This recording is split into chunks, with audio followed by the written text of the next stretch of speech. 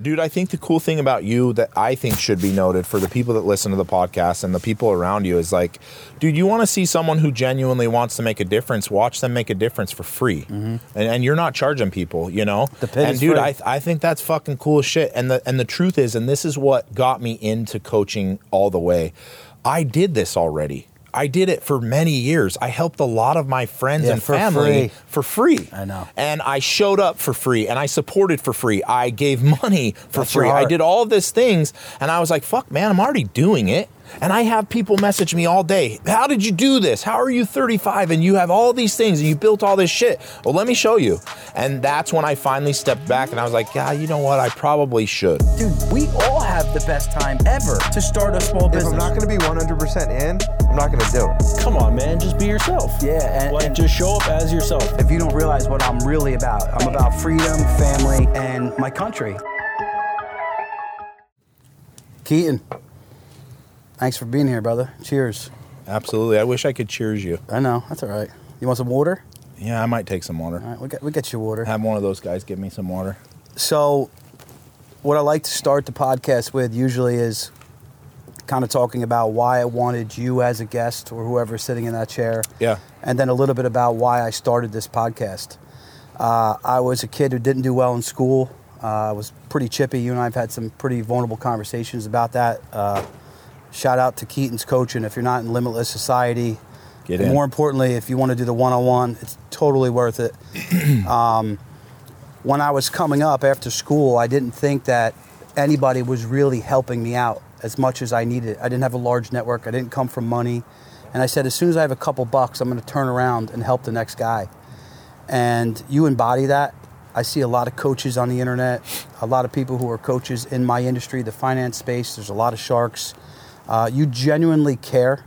Your story is pretty cool, you know, being a mission and, you know, doing what you've done out in Salt Lake and what you do for the people around you is huge. So I'm totally humbled to have you here, dude. And again, cheers to you. I appreciate it, man. I really appreciate it. I learned really, really quickly that as soon as you make a little bit of money, if you're a real person, if you really, are we okay to swear on your podcast? If you're a real fucking person, like your progression of things in life is once you make a little bit of money, the first thing you should be doing is figuring out how the fuck you help other people. The world is so fucked up and there's so many crazy people out there that are me. And I've realized in my own self that the more success I want is by helping more people become successful, whether that's in the group Limitless Society, in a personal way. And I think, and I know this is not going to fare well with a lot of people who are fairly successful, I think you're a piece of shit if you make money, if you become famous, if you get rich, and you don't automatically turn around and say, all right, who can I help get to where I feel like they should be? And realistically, your whole group, like even all these dudes you got around you, if you have friends, they're real dudes, and they're not as successful as you, and you're fucking crushing, for you not to turn around and be like, bro, I got you. Like, you're a piece of shit.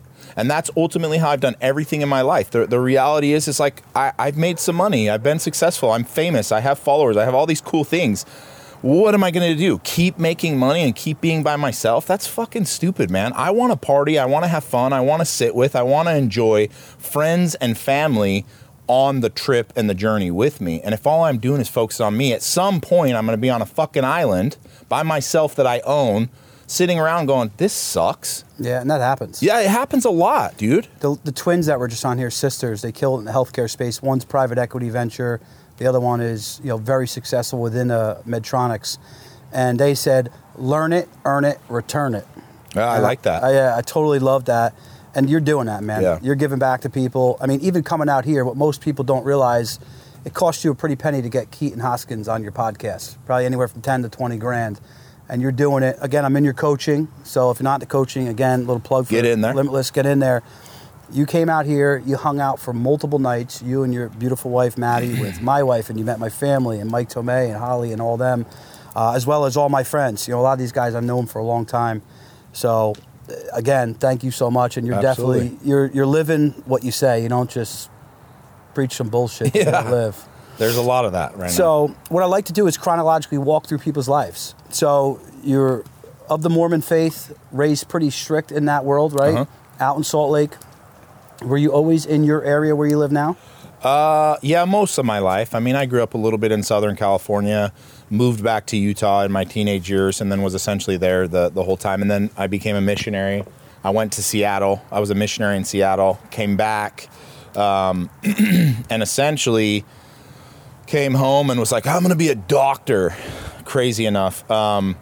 I was never smart like you. I didn't get through school well. I had all the classes for, you're an idiot, whatever. ADD, whatever. The labels. Yeah, all that stupid shit. And I got back from my mission, and while I was a missionary, I only had one goal. I wanted to learn everything I could possibly learn. So, and this is not a joke. People question me all the time. I memorized the Bible word for word when I was a missionary. No shit.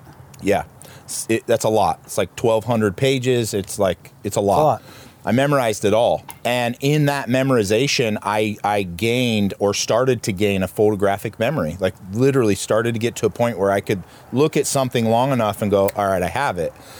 When I got back from my mission, I was like, oh man, maybe smarts is just what you're interested in and what you want to do and what you want to be. And so I got back and I was like, I'm going to go to medical school. I want to be a doctor, And really, really quickly, I started doing some pre-med stuff, and I was like, this ain't for me. Every person I talked to, doctors, they always said the same shit. Don't do it if you're in it for the money. And I was like, why the fuck are you in it? Yeah. Of course, that was a young mentality. I didn't know. A lot of doctors are there because they want to change the world. They want to help people. They want to do what I'm doing now in my own life. I want to change the world. You got there differently. Yeah, for sure. But every doctor I talked to was like, dude, it's not worth the money. When you really break down the time and the energy and what you're really getting paid and all the debt. And I was like, I don't want to do that. No part of me wants to do that. So immediately I left school. I only really did a semester and a half, I think. And I went in and I was like, I got to figure out what I'm going to do. And for now, I'm just going to be a personal trainer. I'm going to do my own thing. I'm going to be a personal trainer. I'm going to go into a gym and I'm going to find clients and, whatever, until I figure out what the fuck I'm going to do. I'm going to rewind you for a second before you go further down this, if I can. While you were away on your missions trip, you talked about it on your call. And again, I'm giving a little bit of IP away inside the Limitless Society. You talked about your father really struggling with his illness. Yeah. And he was, not in a good place, health-wise. Yeah, he was essentially sick all while I was growing up. He was a diabetic, and he had kidney transplants. Mm-hmm. And anytime you have a transplant of any sort, kidney, heart, lungs, whatever, your body fights it. Right? And it fights it like it's a sickness. So you have to take what's called immunosuppressants, which suppresses your immune system. And as my dad did that, over time, a cold turned into a fucking nightmare. Pneumonia turned into he's going to die. All of these things, they real quickly became real serious. And because of that and watching that was the whole reason why I went backwards and was like, well, I'm going to go to medical school. I want to find a cure for diabetes. That was the whole thought behind it. And then obviously when I got back from my mission, really, really crazy experience when I got back from my mission, he had kind of held out.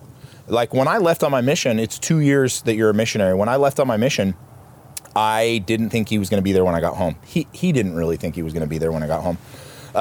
He didn't lead you to believe that with his letters he wrote you. No, he told me he would, but I don't think he really believed it. He was like, I'm going to be here when when you get back, I'll be here. And multiple times while I was a missionary, and it's kind of a crazy thing, missionaries, they don't get the time to call their families and go visit. Like when you're a missionary, you're a missionary. You don't talk to your friends and family at home. You are a missionary, at least if you do what you're supposed to be doing. So you leave, it's 2 years, and about 16, 17 months in, I started to get the calls and the messages of hey, Dad's not doing good.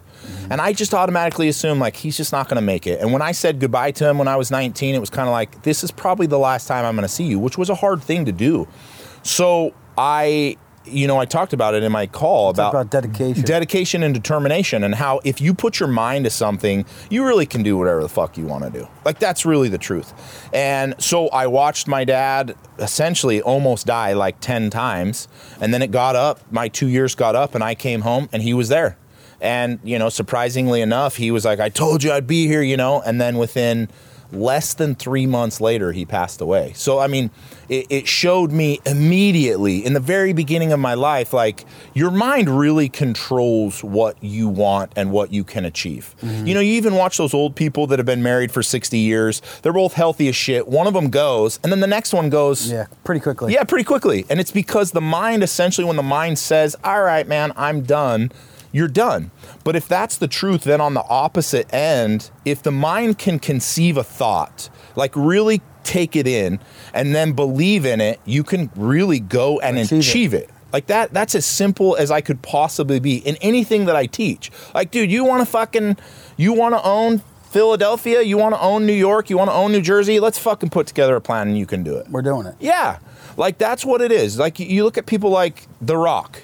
Like, that guy's crushing it. And at some point in his life, he fathomed that he could be as big as he is, and then he went and achieved it. And everybody that listens to stuff like this that goes, oh, you can't fucking do that. Guy. It's the same person that's sitting in the same exact circle all fucking day long, doing nothing to change or get better or grow or actually accomplish in their mind that they can be and do anything that they want to do. And I grasped that immediately. Dude, I was 21. I watched him die, and I was like, your dad. Yeah, I was like, this motherfucker held on just for me. And then immediately he was like, all right, I'm done, man. I'm fucking going home. That's it. So I got that, and that set out everything for me. So you came back, I went to medical school, and I took you off your story. I brought you back. Yeah. You went to medical school. So I went to pre-med. I did pre-med, which isn't medical school. I did pre-med, and was like, this is stupid. I don't want to be in school for 12 years. I want to be fucking retired in 12 years. And I used to tell people my first wife, I used to tell her all the time, I was like, no, I'm going to be retired at 30. And even her, you're not going to be retired at 30. You can't do that. Yeah. And I would tell people that all the time. I'm going to be retired at 30. And every single person, it's not going to happen. Never going to happen. Those are the same motherfuckers that I get a message from even now that's like, oh, I'm so proud of you, man. Yeah. I'm so proud of what. Thanks. Yeah, Thanks, I'm like, thank you. I appreciate you. Yeah. You're the reason I got here because you didn't believe in what I'm doing. You told me I couldn't. So I started being a personal trainer. And within like 2 months, I outsold everybody in the gym. So the owner of the gym came and said, dude, I want you to run the gym and I want you to do what you're doing on this level with the whole gym. So I took over the gym, started selling, and I made a deal with him. I said, hey, I'm not going to do this shit for free. Like, and I'm not talking about commissions. I'm talking about owning something. So at 22, I made a deal with this guy and said, I will help you open up more gyms. I'll help you become profitable everywhere, but I want a piece. So a year into it, I helped him open 3 more gyms. I helped him make massive amounts of money in personal training in the gym area. One day before it was time for me to be vetted in my interest, he fired me. Came in and was like, hey, man, you got to go. No reason, no nothing. And I remember that day very, very vividly. He's a big piece of shit. But it set into me that I'm not going to do anything with anybody no more. I'm going to build my own success off of my back. And that's where, you hear me say this a lot. I would rather sink on my own ship than I would sail on anyone else's. If Bill Gates showed up and said, hey, man, I need you to come help me, and you're going to do what I tell you, but we're going to make billions, I'd be like, fuck you, man. I'm doing my own thing. Especially Bill Gates. Fuck him. Yeah, dude, I'll make $50 grand a year before I join you on your ship. And some of that is probably not the best advice for some people, but for me, that's how I headed into everything. So you believe in yourself. Yeah. So I left the gym, and I told everybody at the gym, walking out with my bags, I'm like, you know what? This whole fucking place is going to be under in 2 years, and I'm going to take every fucking trainer. I'm going to take every person that's training with a trainer, and I'm going to shut this bitch down. Of course, they're like, oh, he's just angry. He's fired. 22-year-old kid. He doesn't know what he's talking about. So I started my first company. It was called MoFit for mobile fitness. I brought trainers. I went to people's houses. I put the trainers in people's houses. You don't need a gym. You just need a trainer with equipment. Yep. So we would go to their house. I would sell them on a $300, $400, $500, $600 program. The trainer would come to your house 3 to 5 times a week, depending on the program that you set up. And then we would get you in shape. And then I went to the gyms that I oversaw and said, hey, what do you make here? $3 grand? All right, I got you. I'll pay you $5. Come work for me. So I recruited a ton of the trainers. I started going, dude, I was going door to door. I didn't give a shit. Mm-hmm. And I started meeting in people's houses. And then within the first year, I was doing about $75,000 a month. And I was paying Yeah, net. But it was cash. Yeah, that's a lot of money. It's a lot of money when you start talking about cash. I was paying my trainers anywhere from 15 to 20 grand, and I was taking home the rest. As simple as that. That's huge. It was big, dude. 22-year-old taking home 30, 40K in cash. What were you thinking at the time? You're making that type of money. What were you? I wasn't even thinking about it. I never even counted it. I would go home and I would put the 500 and fives into my safe. I'd put the 100 of fives or 20s in my, because they would pay us in cash, put it in my safe. I didn't even count it. Mm-hmm. Now I would go, I owe the trainers 15 this month. Okay, blah, blah, blah, blah, doom, doom, doom. I never really even kept track of it. And I didn't really know how successful I was becoming. I didn't do the books right. I wasn't doing anything right. I just knew I was going to be successful as fuck. And I was going to take people with me. And so all of my trainers, really happy, loved it. They were like, dude, this is so great. I go to different houses. I train for 5 hours a day. I make $5 grand a month. They were happy as shit. Yeah, they were pumped. So from there, I went to my local gym, which in Utah is actually still one of the biggest gyms in Utah. It's a 65,000 square foot gym. I went into the old guy that owned it and I said, listen, I want to buy the gym. I know it's not doing well. I want to buy it, but I want to buy the building too. And he was like, all right. So we structured a deal. So time out real quick. It's for the nuggets, for people. So how do you, at 22 years old, you knew that you were doing something good. You had some chips stacked, right? And you don't always have to have the chips stacked. No. But you had a mentality of, you walked in the room and no one here was better than me. I can add value to this guy. We can both be profitable off that. How did you do that? So essentially, I went in and with the biggest fucking chip on my shoulder, and I don't know, man, from the time I was 18, maybe even earlier, I just always believed that I could do anything that anybody else could do. I would look at an NBA player and say, I could get there. If all I focused on was NBA, I could get to the NBA. If all I focused on was the NFL, I'd get to the NFL. If all I focused on was a doctor, I could be a doctor. And I realized that mentality of, if you can do it, I can fucking do it, and I can probably do it better. Although it was probably very misleading and it wasn't a real truth, it's what I believed. So when I walked into a room, and my partner, he was 62, he had done like 3 big real estate deals. He had $60 million to his name, rich. The gym was suffering. It was like 20 grand a month under. So he was paying 20 grand a month to keep it open. Real estate was worth some money though, right? But it wasn't until the gym was worth something, and I knew that. So I went in and I said, listen, dickhead, because the guy, I don't like him.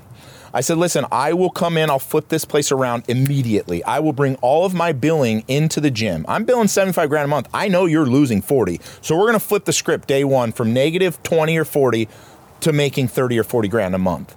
I want the gym, I want half of the gym, and I want half of the building. I said, now I'm giving you 35 grand a month for a year. That's 400, 500K. I'm giving that to you year one for a gym that's not doing anything. This gym is worth $0. In fact, you would have to pay me to take it because I have to pay to keep it open. But I said, but I know when the gym flips and it pays its rent, the building is worth a fuckload more. So that's what we did. We made the deal. Was he behind on his mortgage on it? No, he had tons of money. He was just every month. He was seeing the cash flow pour out. Yeah, dude, he was just 20 grand. He didn't care. So again, I want to stop you, and I know your thoughts get running, and I want to let you run. But people, relationships that have equity. You had the relationships with the people that were getting trained by your trainers that was led by you.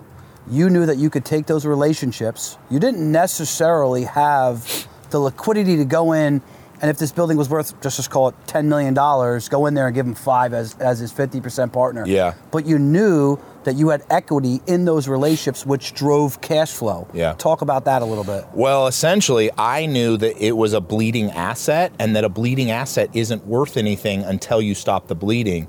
So when I came in, and this was one of the calls in Limitless Society that we talked about, was structuring deals. There's always deals to be structured. Everything. You want to buy a car, you can't afford, structure a deal. You want to buy a house, you can't afford, structure a deal. You want to buy a business, you can't afford, structure a deal. Talk about that. What do you mean? What do you mean structured deal? For someone who doesn't know.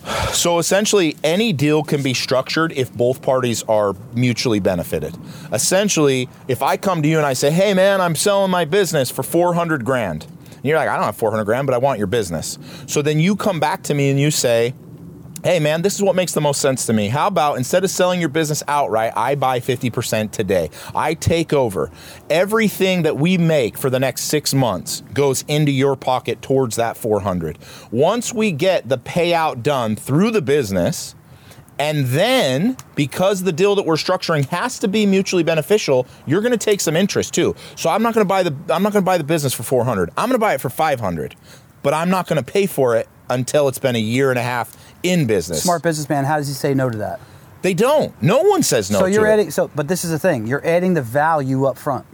Yeah, Like you're essentially painting the picture of the value. Like a free coaching group. Yeah, he's hoping that he can take a $400 paycheck home today, and you're telling him, give me a year and you can take a $500 or a $500K paycheck home. And you can do that with everything. Dude, I have seen the craziest fucking deals in my life happen because I just sit down and go, hey man, let's just structure a deal. Let's and you have the capital or you have the people. Yeah, I never had the capital. That's the cool thing. Everything I've done, I've started 24 companies. All of those companies started with $0 or no more than $7,500 bucks. Mm-hmm. Some of those companies are worth or did hundreds and hundreds and hundreds of thousands, millions of dollars, tens of millions of dollars. But they at some point weren't worth anything, you know? And so back to that structuring the deal, like that's what I did in the gym deal. That's what I do in every single deal. I walk in and I say, listen, I know that there's value here for you. It may not be the $400,000 that you're asking, but fuck it, I'll make it better for you. Play the long game with me. Yeah, just play with me. And dude, worst case scenario, I fuck up, I write it back to you, you fucking take it back. You've already taken some of my money, and we walk away scotch-free. But we talked about this a lot.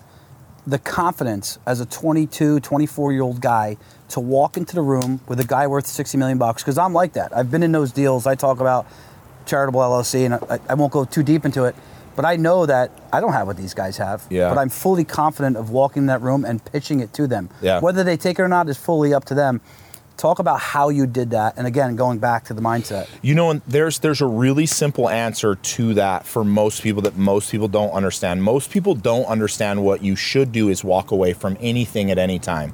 My wife, she's not listening, but she knows, like, in any type of relationship or business deal, I will walk away with nothing fucking attached, ever. If it doesn't serve me and work out the way that I want, I'll walk away. People walk in all the time, they see a car they want.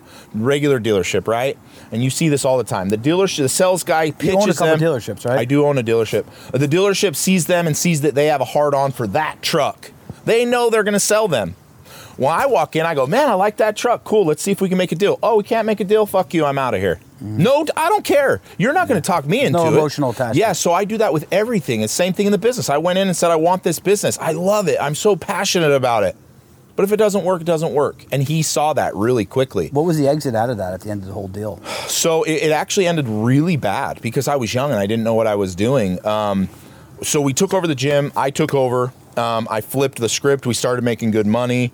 And essentially, he started, like, billing the gym.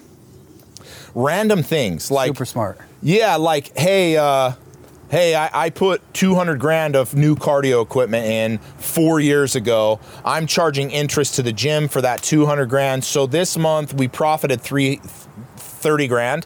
That's really $30,000 in interest that you owe me. So he started doing shit like that, and I didn't know, dude. I knew nothing. That's why I tell people I didn't know anything. So he started doing stuff like that, and essentially we got into a real big. I was like, this don't make any fucking sense at all. I'm not doing this shit with you anymore. Yeah. And in the interim of me seeing that didn't work, that's when our TV show started to come out. And were you already at that time, and we're jumping around, this is my ADD, were you already building trucks and hanging out with those dudes? Yeah, I was building trucks from the time I was 16. I like to build shit, so I would just build a fun truck, keep it for a while, and then sell it. Diesel Dave him and I went to high school and junior high together. We've known each other forever. And when I got back from my mission and I started doing these things, I was still building trucks on the side for myself. Mm-hmm. And I got with them and they were like, oh yeah, we started this company building trucks, giving them away for free. And all they have to do is like buy a sweatshirt from us. And every dollar they spend with us, they get one entry in to win the truck. And wasn't that like they had sold like 1 million t-shirts in a month? So our first giveaway, Heavy D and Diesel Dave came up with this like, hey, we're on Facebook when Facebook first came up, and we started a page called Diesel Trucks for Sale. It's still on Facebook.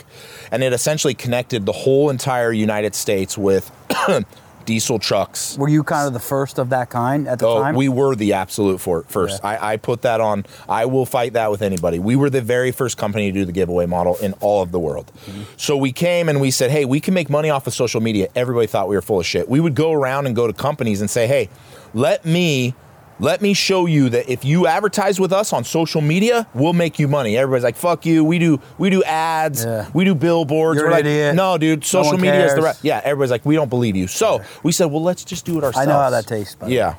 So we said, let's do it ourselves. And then the first truck giveaway, it was a $70,000 Dodge Ram, 2013 Dodge Ram. You know, it was 2012. Yeah. Built it, 70 grand in. And we were like, hey, man, we're going to give these away. And the worst part is you can enter for free. To make it non-gambling, you had to allow people to enter for free. So we do this. First giveaway, 70 grand in. We have a bracelet or a rubber band that says Diesel Power. We got some shirts and some sweaters. That's it. And we just tell people every dollar you spend, you get one entry. Was it Diesel Brothers at the time? No, it was never Diesel Brothers. That was from Discovery Channel. We were called Diesel Sellers at the time because that was our Facebook and our website. And so the first giveaway pops off. Diesel Dave and Heavy D in their garage are fucking packing sweatshirts and rubber bands. Sold $600,000 worth of apparel in 2 months. It was like, oh shit. Yeah, that truck, that $75,000 truck netted me money. Yeah, and then we were like, holy shit, dude, we should do this. And then we realized, and this is where I came in, the more stupid and crazy shit we did on social media, the more people came and followed us. So then we started doing YouTube shit and everything we could to get us to the actual Facebook page to grow. We knew every time it grew, we made more money.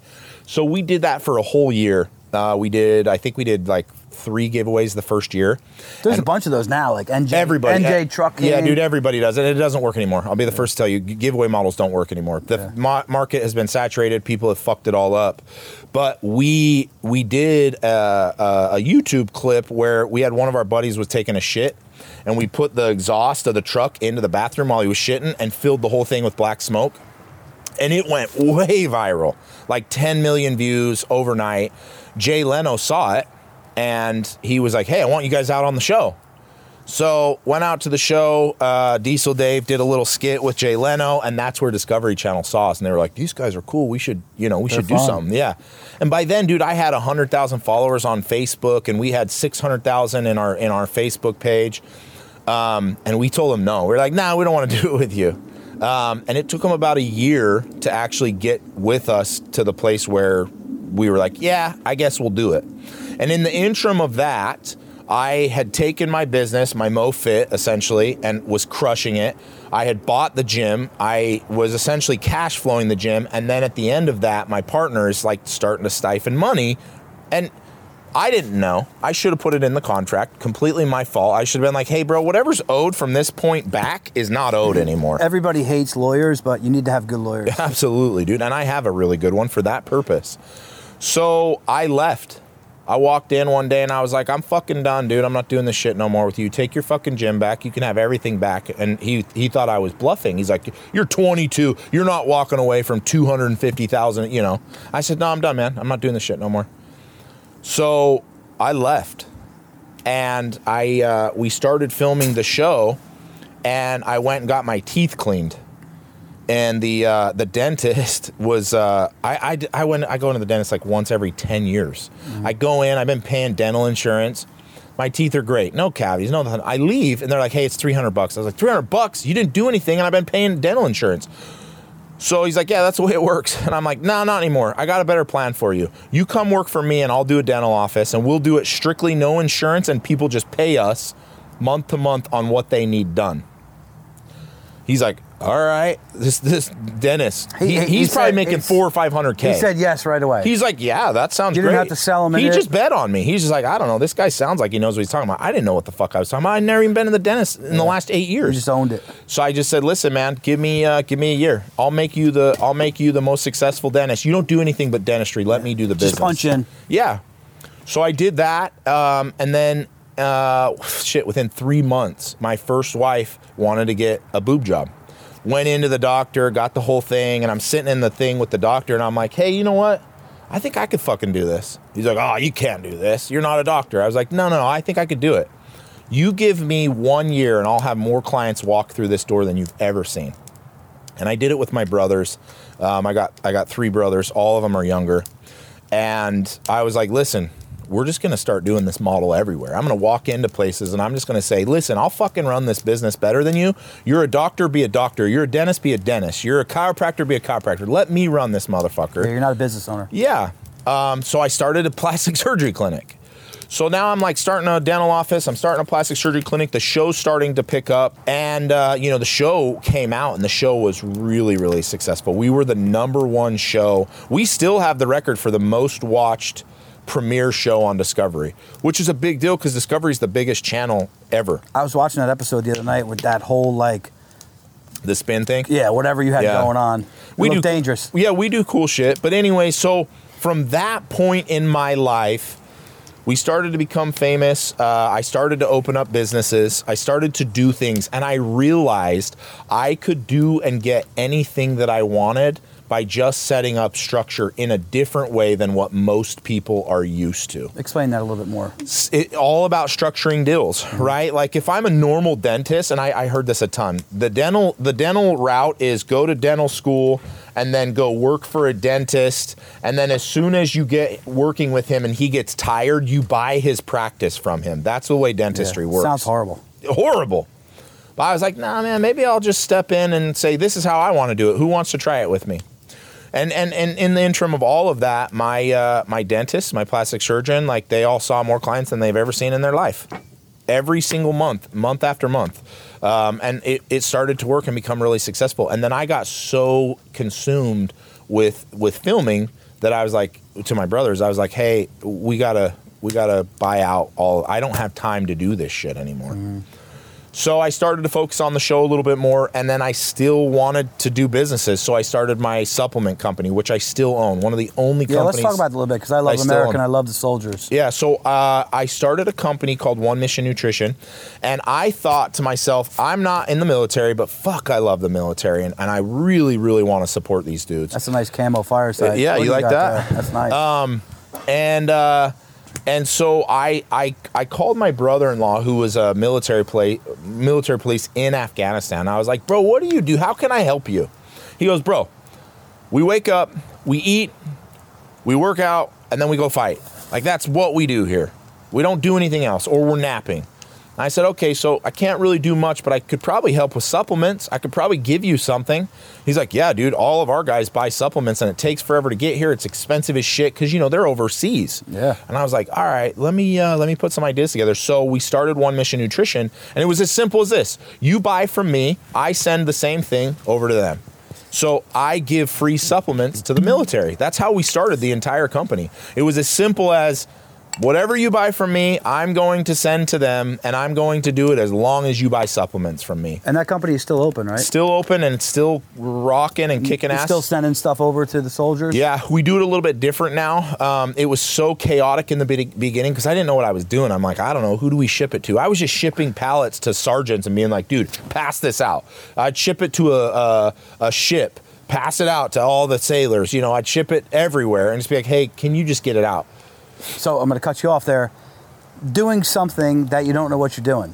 I think that's where a lot of people run into problems, right? Yeah. You're looking to leave corporate America, or you're looking to start a business, you're looking to launch a product. People are so afraid to just, take action. Just take action, put one foot in front of the other. Chris Ager, shout out to Chris Ager, earlier, he was like, hey, man, you see all these guys with big eyes and they monetize the eyes. You started with one eye. You started with this podcast with just one episode, and we didn't know what we were doing. Myself, Evan, the whole team, we had no idea what we were doing.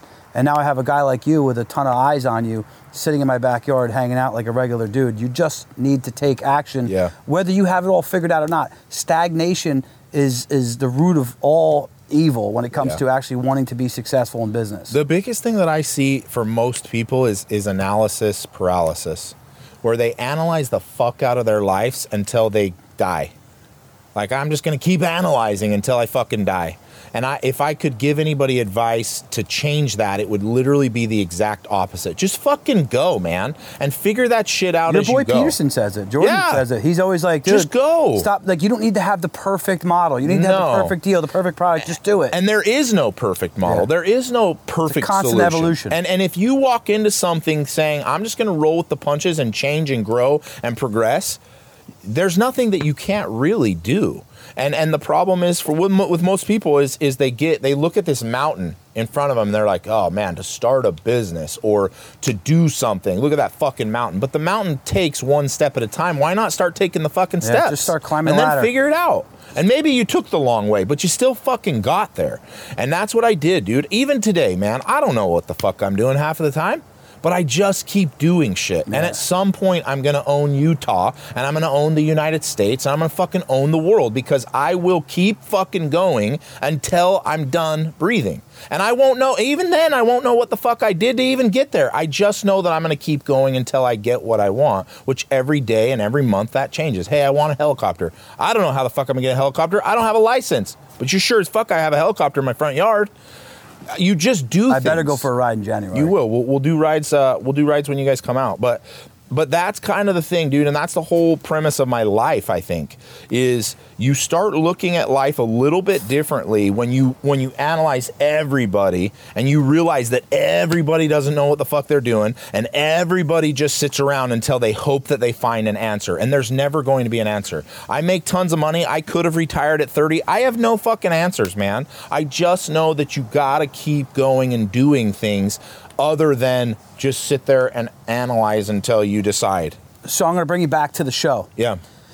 So the show, automatically, Discovery, the media, as we watch what has gone on over the last 10 years, politically, everything, the media controls a lot, right? Shows, news outlets, podcasts. You were able to take these eyes that were on the show and continue to monetize them. Talk about wanting to have the beautiful, sick home that you have, the heli, right out front on your front lawn. You know, for people who don't know, you need to go follow Keaton. He's the muscle on the show.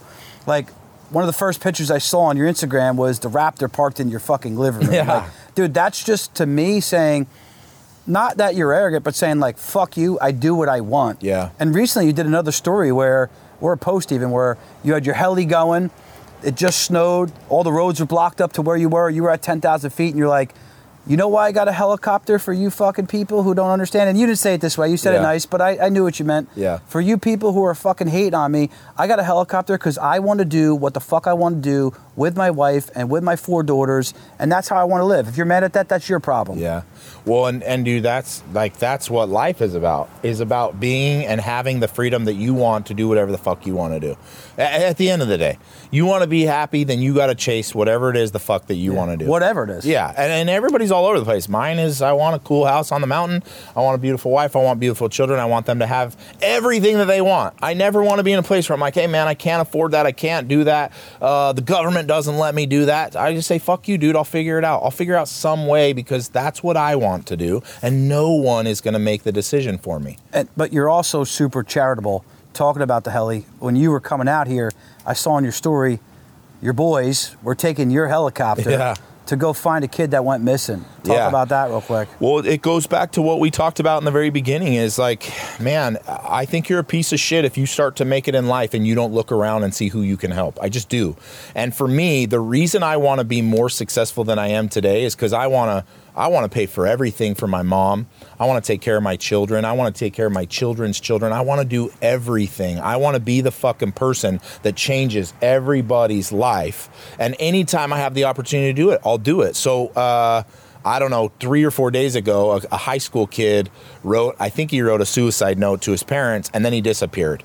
So, of course, his parents are flipping out. Everybody in Utah's like, well, we got to find this kid. I think his name was Nate. And I got tons of messages. And everybody's like, can you please just go up in your helicopter and look for him? Well, I was on the way out here to fly out. Yeah, so I was like, I'll tell you what, I can't, because I'm leaving. But I can give you my resources. So I called my pilot and I said, hey, man, take the heli, take one of my buddies, and just fly that bitch around until we covered all the land. Because You can't hide that well from a helicopter. So if he's out there somewhere, which they believe that he was, they thought maybe he went to the wilderness and killed himself, or maybe he's just lost. You know, they didn't know. I said, well, go find him. So I told the guys, I said, grab the helicopter, go see if you can find him. And I think they spent like 4 hours looking for him. And that's on your dime. That's too. on my dime. 4 hours, an hour in a helicopter is about $1,300. That's what it cost me. It's a lot of money. You know, plus the pilot. Yeah. So, but I was like, go do it, man. They never ended up finding him, but they did find him out. I think literally an hour after they landed the helicopter, he had drove to California. So they found the kid, but alive. Yeah, he was alive. Awesome. Yeah, surprisingly. I don't know what the whole situation was, but it's shit like that that makes me that gives me the push to do more, be more, have more. Give more. Yeah, give more. Dude, I'll tell you what, when I die, my fucking bank account's going to be negative 100. I want to die with no money. I want nothing, dude. I want to have experiences. I want my kids to have money. I want my friends to have money. I want people who are going to be living to have money. I don't want a fucking thing to my name. I want to have a ton of credit card debt and be fucking dead. That's it. You're going to own a big permanent life insurance policy. So yeah, I know.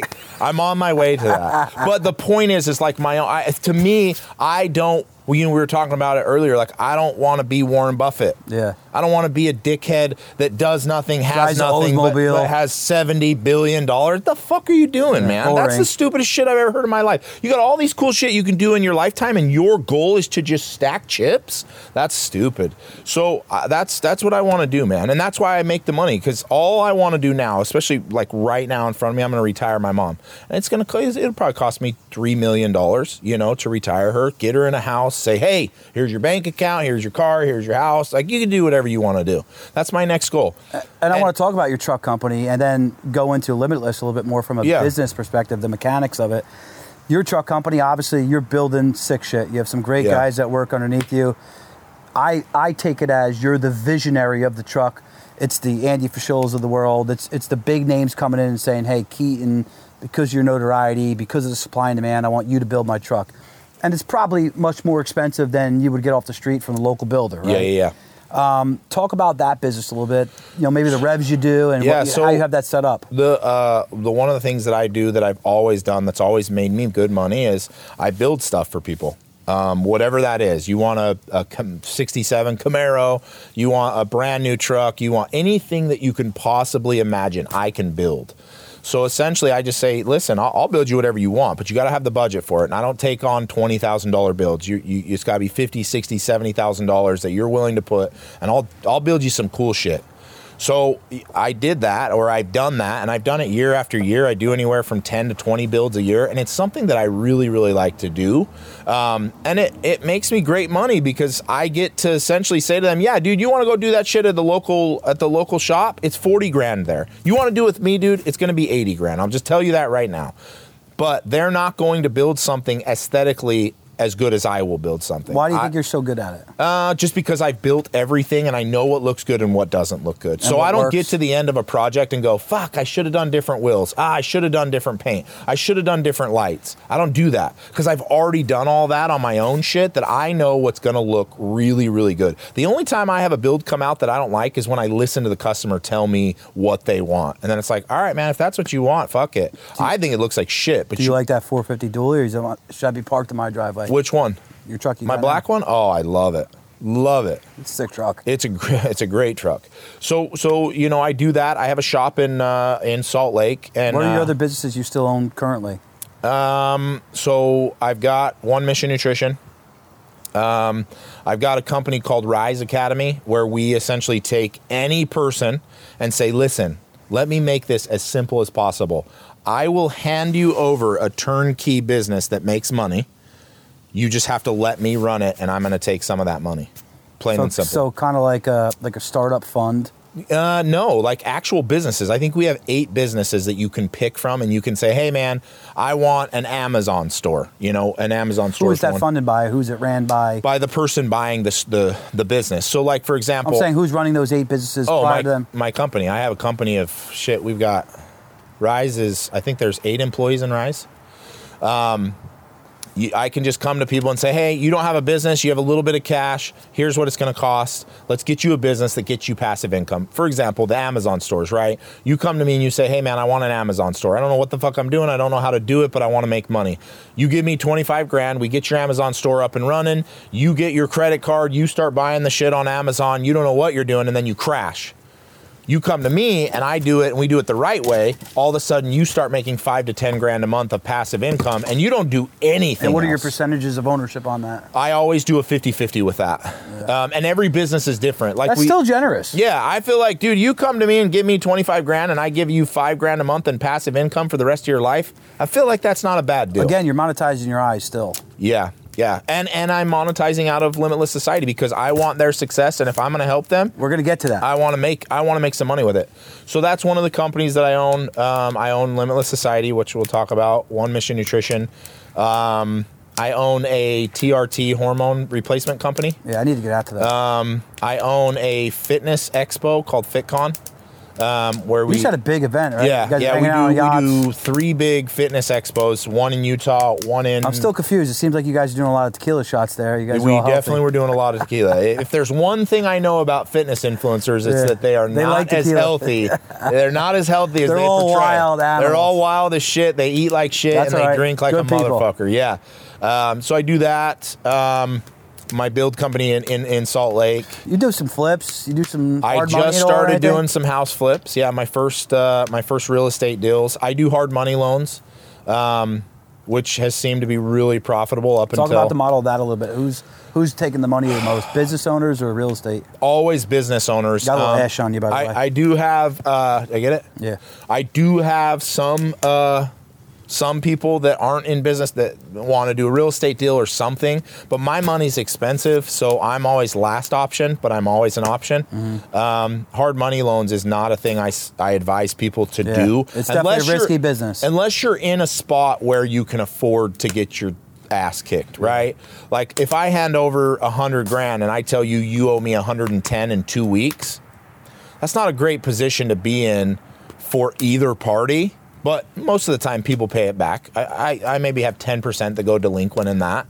But it's very lucrative to be the bank. How do you track all that? Do you have people to help you with the back end systems of it? No, I just track it. I don't do enough that it's crazy. I only maybe do 2 to 3 hard money loans a month. Like right now, I was just on the phone with my brother. I did a $60,000 loan. I said, pay me back 65 in 12 days. And it's actually been a little bit of a nightmare. He did pay me back the principal, but he hasn't paid me interest, so we got to figure it out. Back. Yeah, I do that, and then Limitless, and in Limitless Society, I've got kind of 2 pieces there: the coaching, where I coach. We're getting ahead. So I want to talk about you being friends, and we'll give Sean a little plug in the Lions Den. Sean Whalen, he owns Lions Not Cheap. He and some other people, Rob Bailey, your good friend, who does music and coaching and a bunch of other things himself, said, Keaton, why don't you have a coaching group? Because you didn't have it yet. No. This is 4 months old. Yeah, I just started my coaching group 4 months ago. I watched Sean come up. I've known Sean for 10 years. Rob Bailey's been one of my best friends for, it's probably been 5 years now. And about 2 years ago, Sean said to Rob, hey, man, why aren't you a coach? You got to be a coach. And Rob was like, I just don't think so. And he's like, bro, you are an artist. You do music. You have 5 business. You're a bodybuilder. He's like, you're a fucking pilot. Why would you not coach people on what to do in life? And Rob was like, I guess you're right. So Rob started a group and became really successful in it. And talk about that. So a lot of people, right, there's a lot of coaches out there on social media, right? And we all know some are good, some are bad. But when you have some type of expertise, right, when you have some type of confidence in yourself and the ability and the want to give that back, turning around, helping that next guy up the ladder, right? Talk about why that is something that you can monetize and also fills your tank. You know, I'll give you 2 answers to that. Number one, there is a lot of coaches and there's a lot of bullshit out there. Yeah, and I will tell people this, like if your coach made his money in life off of your program that he's preaching to you. Yeah, he did nothing. He's a fucking crook, man. And I'll say that to his face. I don't give a fuck who it is. If you've had a program for 30 years and your program is to make people rich and you're getting rich off of your program, that doesn't make any fucking sense. But you never did anything unless yourself. you're teaching them how to scam people and become a coach. That doesn't make any sense. And that's how I felt for a long time. That's why I never started a group. You felt like a fraud. Yeah, dude. Like, you're going to tell me this is your coach? What does he do? Well, he's the coach of 15 people. Okay, what does he do? Yeah. Well, he coaches. He's been coaching for 5 years. Okay, well, how many businesses does he have? What was his back business? Where did he start? How much money did he put in? Where was he before? And most people don't have an answer for you. I mean, dude, it's like the fucking fat personal trainer. You're like, wait, hold on. You're going to tell me how to get in shape and you're a fat piece of shit? Go into personal training, don't go into personal training, bro. I can sell One Mission Nutrition, though. Yeah, just don't go into personal training. Because then I'm going to say the same thing to you. But, dude, that's what people do. That's what the coaching program is. And that's one of the reasons I didn't want to get in, because I was like, fuck, man, don't put me in the center with the guru that hasn't made shit until he became a coach. What I can say to you is I've had a ton of coaches in my industry, finance, which is where I came up, where I've met and worked with hundreds of business owners, which made me so passionate about helping young business owners. Yeah. Because I'm not the guy that's going to sit here and say, oh, I make $4 million a year. I don't. Yeah. But let's just say I make $500,000 a year and you're making 50. I can help you make 150. Sure. I can help you make 250. Dude, I think the cool thing about you that I think should be noted for the people that listen to the podcast and the people around you is like, dude, you want to see someone who genuinely wants to make a difference, watch them make a difference for free. And you're not charging people, you know? And dude, I think that's fucking cool as shit. And the truth is, and this is what got me into coaching all the way, I did this already. I did it for many years. I helped a lot of my friends and family for free. I know. And I showed up for free and I supported for free. I gave money for free. I did all of these things and I was like, fuck, man, I'm already doing it. And I have people message me all day. How did you do this? How are you 35 and you have all these things and you built all this shit? Well, let me show you. And that's when I finally stepped back and I was like, yeah, you know what? I probably should. What was the conversation that put you over the edge to launch Limitless? So Rob Bailey and Sean Whalen and I, we're all good friends. We have a house in Cabo. And we were down there. We go down there like once a month now. My favorite place to go, Cabo, Mexico. We're down there and we're smoking cigars and hanging out, and Sean and Rob are talking about their groups, and Sean's like, bro, when are you going to do this? What? And same thing, I'm like, I don't know, man. And you probably had more eyes than both of them. Oh, yeah, way more. I have more followers. And I was like, I don't know, man. I don't know. Fuck it. It's weird. Yeah, it just seems weird, man. It's just weird. And I had been speaking at Rob's and Sean's events. Like they would call me, hey man, will you come speak? And so I literally, dude, I was like, all right, you know what? I really do want to make a difference. I want to make 10 people a millionaire this year. And I kept saying that out loud. I told my wife that. I told some of my friends. They're like, oh, harder or whatever.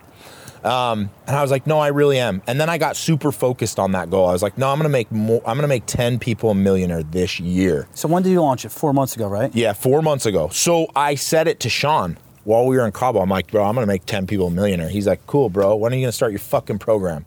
And I was like, I don't know. I guess that should be the start of my program, is that I should just tell people I got to make millionaires, you know? So I did that and I launched the program, and dude, overnight, like it just blew up. And I was like, oh shit, this is a real thing. I really got to start putting my time and energy into. Let me level up. Yeah. And dude, I started to see hundreds of people get signed up into my program thinking that they wanted what I have and they want me to show them how to get it. And what's Limitless Society cost for those people that may be watching? Yeah, so I charge $297 a month. Which is a great deal, by the way. I'm in there and I see what goes on. I feel like it's a good deal, dude. Like if you don't have $300 to put into yourself. Can I say something to you? What? So for those of you who don't know, I hired Keaton as one-on-one coaching, which is, $3,000 a month. And I did that because I've been in many coaching groups, and I said, I need to go to the head of the snake this time. I can't just be in the weeds. I already figured a lot of this out. And on our first call, you actually said to me, dude, you're head and shoulders above a lot of people in this group. Like maybe the group calls don't coach you, don't help you. I disagree, man. Your last 3 group calls that I was in impacted me here. Good. And one of the first calls that Keaton and I had one-on-one, I was ready. If everybody who knows me, I'm an efficient motherfucker. You may think I'm stupid. I'm dialed in. I know what I'm doing. I had my business numbers laid out. I had what I want to do. And Keaton gets in his truck and he's like, how's your marriage? I'm like, I think it's pretty good. Like, where are we going with this? And, everything you do, and to tell that story quick, you were like, hey, if you could 10% increase your marriage, and I have a beautiful marriage. My wife is awesome. She deals with me way more than I deal with her. She's the best out there. You said if you can 10% increase your marriage, you could 10x your business and every other aspects of your life. And as I watched every one of your group calls, everything came from the heart. Yeah. From like an empathetic position and from the heart. And your group calls do a lot more than maybe you even give it credit to. Because at first you hopped on the phone call with me, not knowing me, and said, maybe you don't need the group calls. Yeah. Every one of your group calls have been phenomenal. I appreciate it, dude.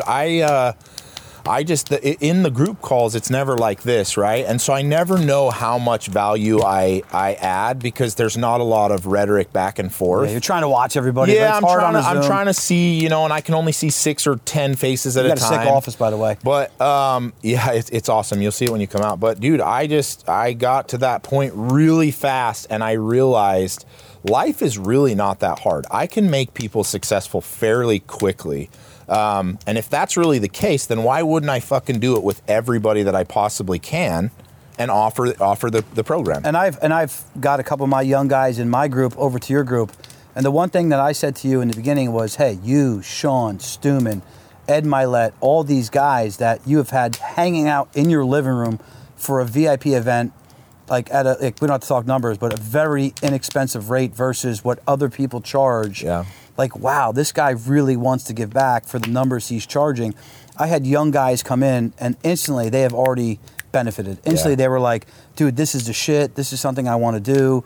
And some of those guys, honestly, I didn't believe they would. They stroked the check to come out to your event. Yeah, which is great, dude. And the events are awesome, but I'm living and dying by a principle in the group, and it's the whole reason why. Like, I got all these businesses going on. The only fucking you got abundance, is what I'm saying. All I care about is one thing now, and it's limitless society and helping people to become successful. And that is so all-encompassing that most people don't realize. Dude, there's people in fucking Limitless make way more money than I do. Yeah, there's some successful people. They are sad motherfuckers. Yeah. And they're not in a place in their life where they should be. And I can show them how to get there. Because my life, I'm not the richest motherfucker in the world. But I promise you, I'm the most balanced motherfucker you will ever. My marriage is great. I'm a great father. I'm a great friend. Maddie's awesome. Shout out to Maddie. Yeah, my wife is unbelievable. Like, every aspect of my life is where I want it. Everything. I don't have any deep, dark secrets. I don't have this fucking crazy marriage. I'm not borrowing money. I'm not doing all that. Like, every aspect is just so great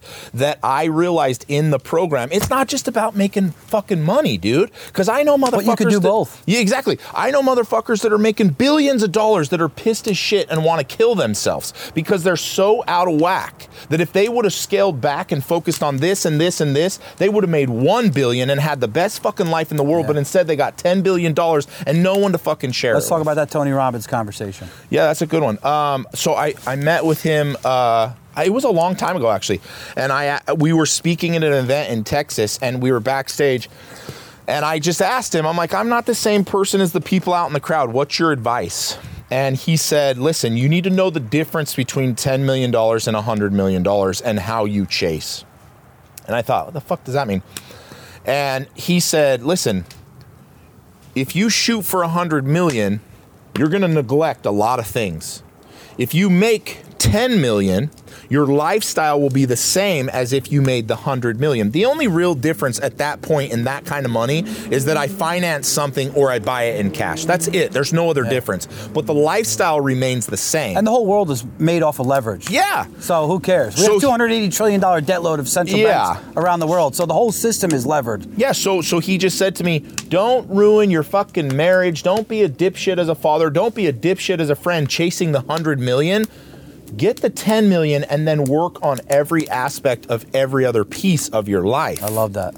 And I was like, fuck, I guess you're right. And dude, I even said to him, I said, well, I can't buy the jet I want. He said, yeah, but you can lease it. Mm-hmm. I was like, I guess you're right. I want a $60 million jet. I could lease a... and you do charter a private jet. Yeah. So I realized, I was like, dude, you're right. My lifestyle doesn't change. And if my lifestyle doesn't get any better with the money that I'm making, why not focus on every fucking thing that's important? Mm-hmm.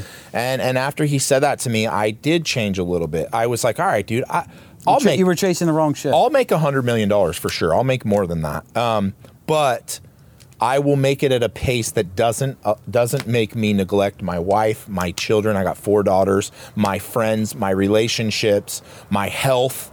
I'm going to be good all across the board. To come out here, again, I pay you a decent amount of money a month, but it's not a lot of money. Yeah. If you were being real, your truck company probably alone made almost $500,000 this month. Yeah. What is my $3,000?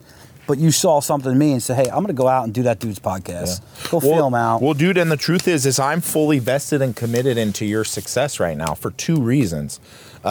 One, for me, the people in the group and their success means as much to me as it does to them. And I know people question that, but I'll fucking do anything. I just flew across the fucking country to do a podcast with you because I want to see this podcast take off, and I want to see it be successful, and I'm going to fucking push it on my social media, do all of those things. And I told you, dude, if some random person says, hey, can you come be on my podcast? Yeah, it's $25,000. You're going to pay me first class. You're going to put me in a nice hotel. You're going to pay for everything. I'm going to come and I'm going to do it, and I'm going to fucking leave.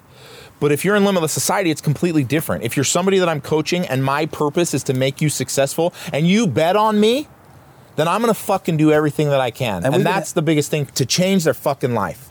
So then I got to do whatever I have to do to make sure that they get a reward on that bet.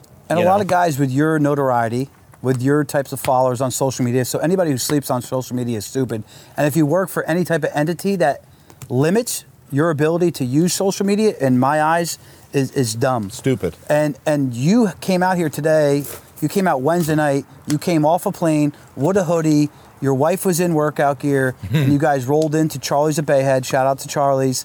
You came and did dinner and acted like we've known each other forever. Yeah. And that was special to me, man. And you kind of felt, if we're being real on camera, you kind of felt like this dude Ryan's sniffing me out. Like he's trying to figure me out, right? That's just my natural instinct. Well, dude, I feel like that. I mean, not any hit against you, but I feel like that with everybody. Everywhere I go, I feel like everybody wants to sniff me out because I got money, I have some fame, I have like some credentials. And the first thing that I realize in that whole little sphere is when you're somebody, people are always like, is he a dickhead or is he a cool guy? Is he a jackass? Guy? Yeah. And dude, we get it a lot. And one of my other guys on the show, I know that when people meet him, they're like, I don't necessarily like that guy. I thought he was cool as shit. He's not. And I didn't ever want to be that guy.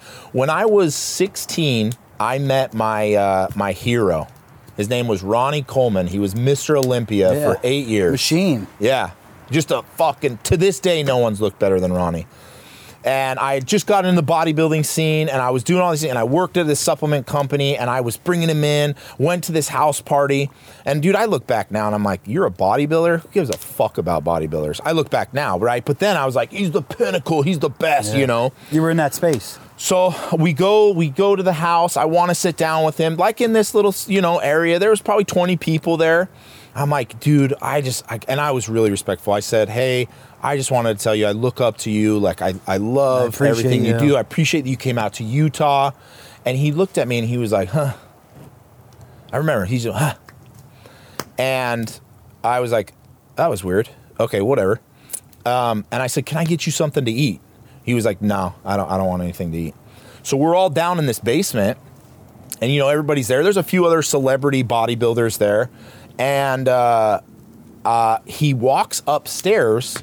Everybody's still down there, and it was like, where's Ronnie at? So I walk upstairs, and he's upstairs in the corner in a chair eating his food.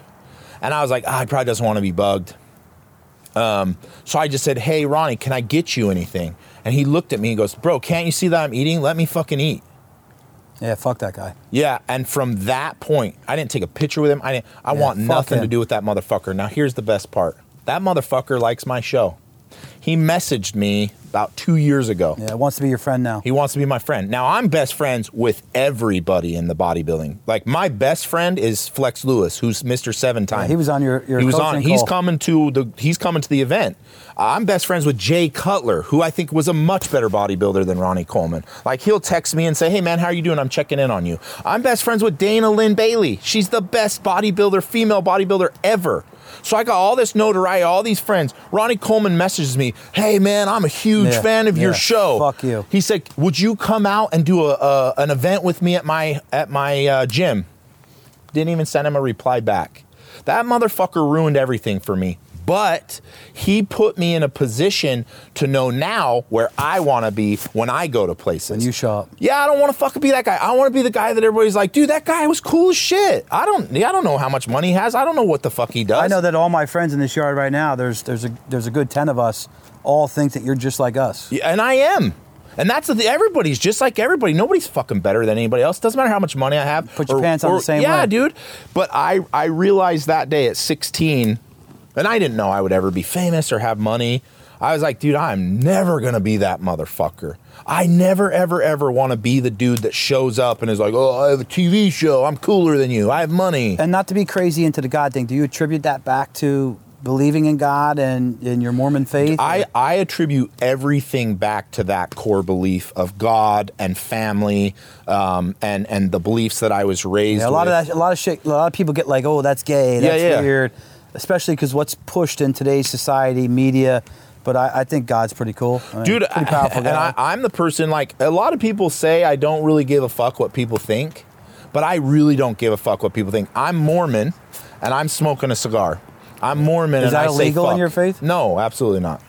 But the point is that I believe that there's more important things in this world than being real strict this or being real one way this. And if there's nothing else underlining in my life that people take, it's that motherfucker's balanced as shit. He believes in God. He's crazy for family. But when you party with that motherfucker, it's the funnest party you've ever had in your life. I didn't drink today, but I didn't. When you come back in the summer, we're on the boat. Yeah, well, it'll be different. At Tyson Shoal, you're going to be different. Right. And you'll have the fucking time of your life, I promise.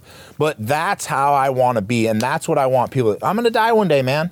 I'm going to die one day. And when I fucking die, or when I sit on my deathbed, all I will have left is memories of the things that I did and people that I spent time with, that I created and I impacted, and that will be like, man, I fucking had good memories with that dude. That's all that matters, because the rest of it doesn't matter. Listen, you're going to New York City tonight with your wife. You're going to love that. That's an awesome city. It has, walked backwards the last 5-6 years, but you're going to have fun. I want to keep you all night. I like to end this with 2 questions usually. Since you're a guy from Salt Lake and you're now on the East Coast over here in Jersey, I usually like to ask what local business owners you want to give a shout out to. So because you're so big in the social media space, give 2 business owners that you want to give a shout out. Coaches, business owners, whoever it may be. On the East Coast? Whoever, wherever. Oh. Shout outs. Fuck, now I know, there's so many. I never think about there's so many. I don't know. I know you love Ed Milet. I do love Ed, dude. If I gave somebody a shout out, it would definitely be Ed. He doesn't need it, though. No, he doesn't fucking need it. But, man, that dude is just real and a good motherfucker. Get out to your living room event. Chris Egger. Let's do it. Yeah, I'll tell these guys, if you guys want to make a change, a real lifestyle change, I would show the fuck up to my event. Whether you want to be in Limitless or not, completely up to you. You want to change your life? You should probably join. But if you want to have a lifestyle change in one night, come to my living room with Ed Milet, Brad Lee, Rob Bailey, myself, Sean Whalen. Sit the fuck down on the couch with those dudes for 4 hours and do this. That shit will change your absolute life. It did mine, and I'm doing well. And listening to Ed in my living room a month ago or 2 months ago when we had our event, that shit was unreal. But how many members do you have in Limitless now? I don't know. Let's say 1,000, right? Yeah, 1,000, between 700 and 1,000. We don't have to get into it, but just do $1,000 at $300 a month. It's done well for him. Yeah. The last question I like to ask is, if you were talking to any young girl or guy, it could be a meme thing that you've stuck in your brain. It could be a saying that you've lived by your whole life. Some old guy taught you, or your mother taught you. If you could tell a young business owner coming up, who wants to fucking win, what is the one thing you would tell them? That's a good question. And this is what I would say, and it's why I named the group Limitless Society. So I believe in God, wholeheartedly believe in God. I believe that God is perfect and has the ability to do anything. I also believe that we are his children. I believe I'm literally his son. If that is the case, then I too have the ability to become like him, which means God. I have the ability to do anything that I want to fucking do. Anything. If that's really the case, if I really believe that, then that means everybody else who is his children have the ability to do whatever the fuck they want to do. So when I talk to my younger self, or I talk to somebody who's younger, who's getting into life, it would be nothing but this intent of, if you can just open up your eyes to the reality that you can do anything you want, anything, and just begin to actually understand that principle, you'll do whatever the fuck you want to do. And I always go back to this principle. In the 1800s, some motherfucker was sitting around smoking a cigar, drinking whiskey with his buddies, and he said, I want to fly in the air like that bird. And every one of those motherfuckers was like, you're stupid as fuck. Get the fuck out of our party. And guess what? We fly like birds in the air every day. So if that really happened, then that can happen again and again and again. So if you see something and actually can comprehend something, fucking chase that bitch until you die. Yeah. Because I guarantee you, you will be so surprised what any person, anyone, has the ability to do. They just have to stop being indoctrinated by every person around them. You can't do it. You're stupid. Yeah. You're not smart enough. The you're media, not able. the government, the bullshit that goes on. Everything. Even, and sometimes it sucks, even the people around you in your circle. Nah, man, you can't do that. And I want to do one more piece on that. Like, the God shit is at times really tough for people, right? Because they're like, oh, that's gay. And listen, my parents, I told you, were super religious growing up. I don't go to church every Sunday. I believe in God. But I'm not somebody pushing that shit on people every day. For somebody who maybe questions that or thinks about, like, Keaton in the wrong way because he's now saying, well, like, you know, God was real and he was able to do this or do that, what would you tell that person? That's the best answer to that is, what if I'm wrong? What if God's fake? What if it's all bullshit? Then what if what I told you is still true? Yeah. Meaning, you're still chasing it. Yeah, dude. Like, what if there is no God and I somehow convinced you that you have the ability to do anything that you want to do? Wow, I taught you to be positive. Oh, shit, man. I taught you to believe in yourself. Holy fuck. I really messed up. Oh, I told you could do anything you ever want to do. I wish every person would lie to me that way. I wish every person would tell every single person in the world in a lie, hey, man, you can do whatever the fuck you want to do, and I hope you believe that. It's easy to be negative. Yeah. But that's what I would say to that. I don't give a shit if you believe in God or not. Well, Keaton, it's limitless. You're a busy guy, and I know that you have not rushed me at all these last 3 days. I appreciate you and Maddie. I know Mike Tomei. Shout out to Auto Image. You're coaching him as well. Yeah. Thank you. Cheers. This was fucking awesome. Thanks, I think everybody loved it. Everybody loved it. Cheers. Thanks, Thank man. you.